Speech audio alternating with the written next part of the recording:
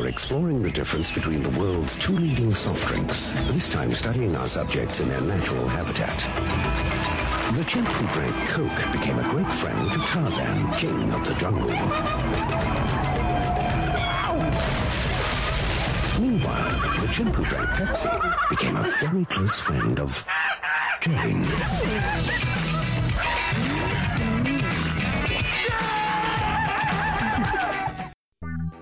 Dateline Jassoon is next on the Gridley Wave Network.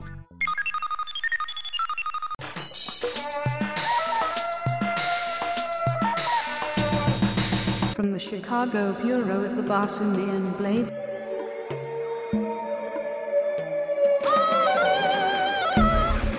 Dateline Jassoon. A Panther Press production. For fans of Edgar Rice Burroughs and pulp adventure.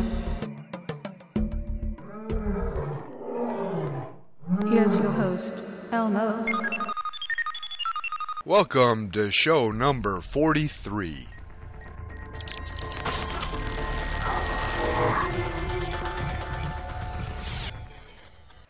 I was doing a little research recently about where Edgar Rice Burroughs got the name Billy Byrne from one of my favorite books, The Mucker.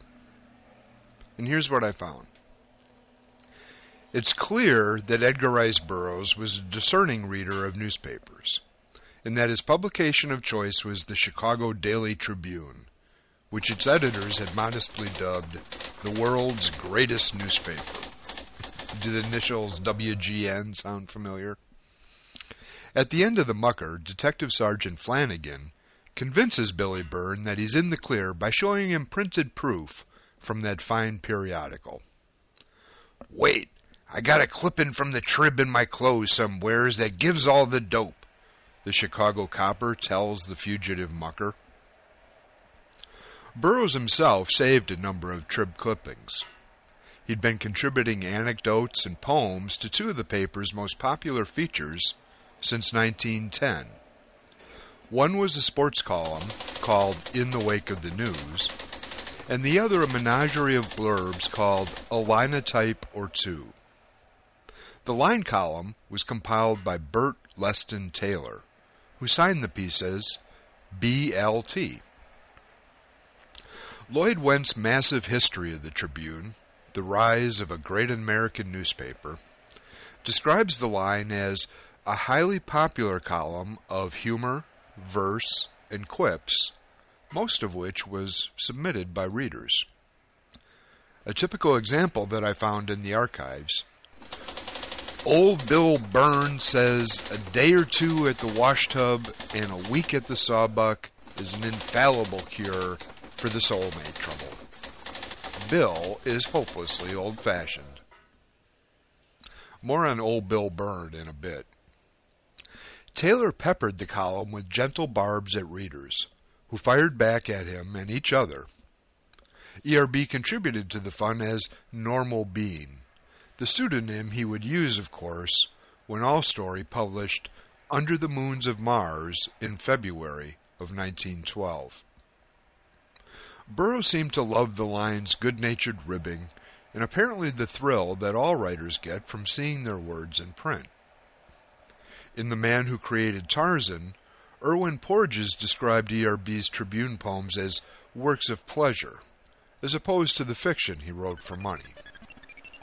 Fanzine writers and internet bloggers know all about that unpaid thrill.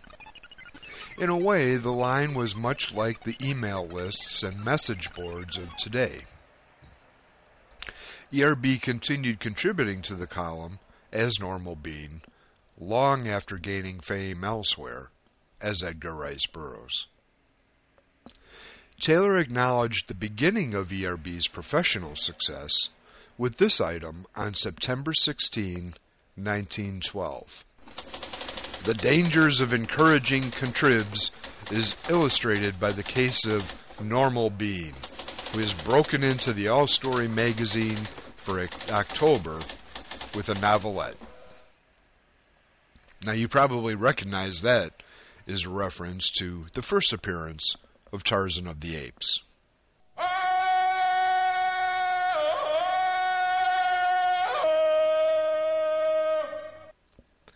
ERB fondly remembered those days.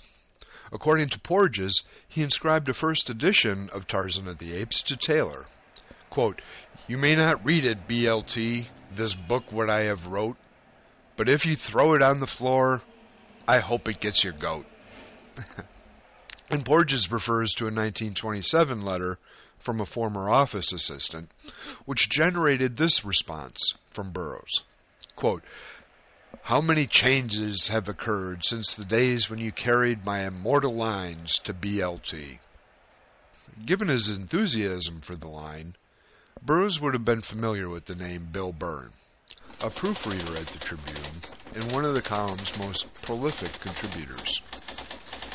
The little jokes and sayings that Byrne offered around the newsroom were passed on to readers by Taylor dozens of times over the years. In fact, the month before Burroughs sat down to write The Mucker, this item appeared on July 19, 1913. Old Bill Byrne allows that one of life's little irritations is to have an author picture the hero in the first chapter as a handsome chap with a clean heart, and then make a rummy out of him in the last. Did Burroughs take that observation to heart? Billy Byrne of The Mucker is the opposite of what old Bill Byrne of the Tribune disliked in a fictional character. Our hooligan from Grand Avenue starts off as a pasty-faced, drunken street brawler, and turns into a handsome chap with a clean heart by the end of the book. I think the name of Burroughs' West Side hero was something of an inside joke for Linotype or 2 readers. And you know what? He had reason to poke a proofreader. The one over at All Story had changed Burroughs' Normal Being byline to Norman for Under the Moons of Mars. Now get this, you double-crossing chimpanzee. There ain't going to be any interview and there ain't going to be any story. And that certified check of yours is leaving with me in 20 minutes. I wouldn't cover the burning of Rome for you if they were just lighting it up. And if I ever lay my 2 eyes on you again, I'm going to walk right up to you and hammer on that monkey skull of yours till it rings like a Chinese gong.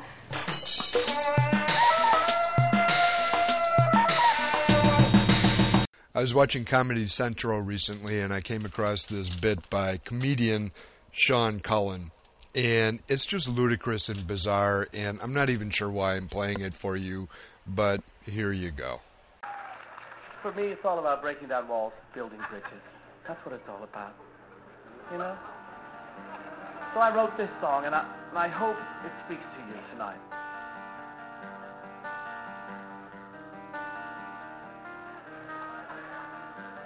There was a woman who lived alone. Nobody called her on the telephone. She went into the woods one day, found a young chimp who had gone astray. She took that little primate home, so she wouldn't have to be alone. They spent the winter together, warm in their love, despite the harshness of the winter weather. The chimp and the woman living together in a house of stone. The chimp and the woman, they made this house a home. The chimp and the woman were happy there. The chimp was safe. The woman had found a friend. But the townsfolk heard of this bizarre affair. They said, how could you love a creature that is covered with hair? They came with axes and torches. They burned their front and back porches. They kicked in the door, shouting death to the chimp-loving whore. but she was gone. No one knew where they went. Years went by and the world spun around. Then one day, a strange creature walked into town. It came in from the wild depths. It was a half-human, half-chimp hybrid child. And it said, I am a chimpy child, only unfortunate smile. If we could live in peace, then all hatred would cease. We could live with love, get the blessings from up above. If we could just hold hands, maybe then we'd understand. And the people, they beat him to death with a rock.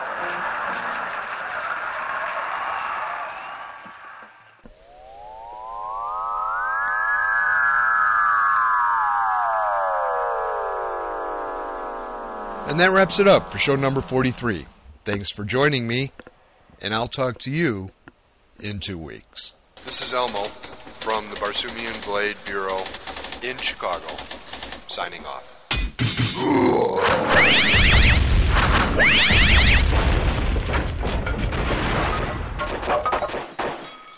And the people, they beat him to death with a rock.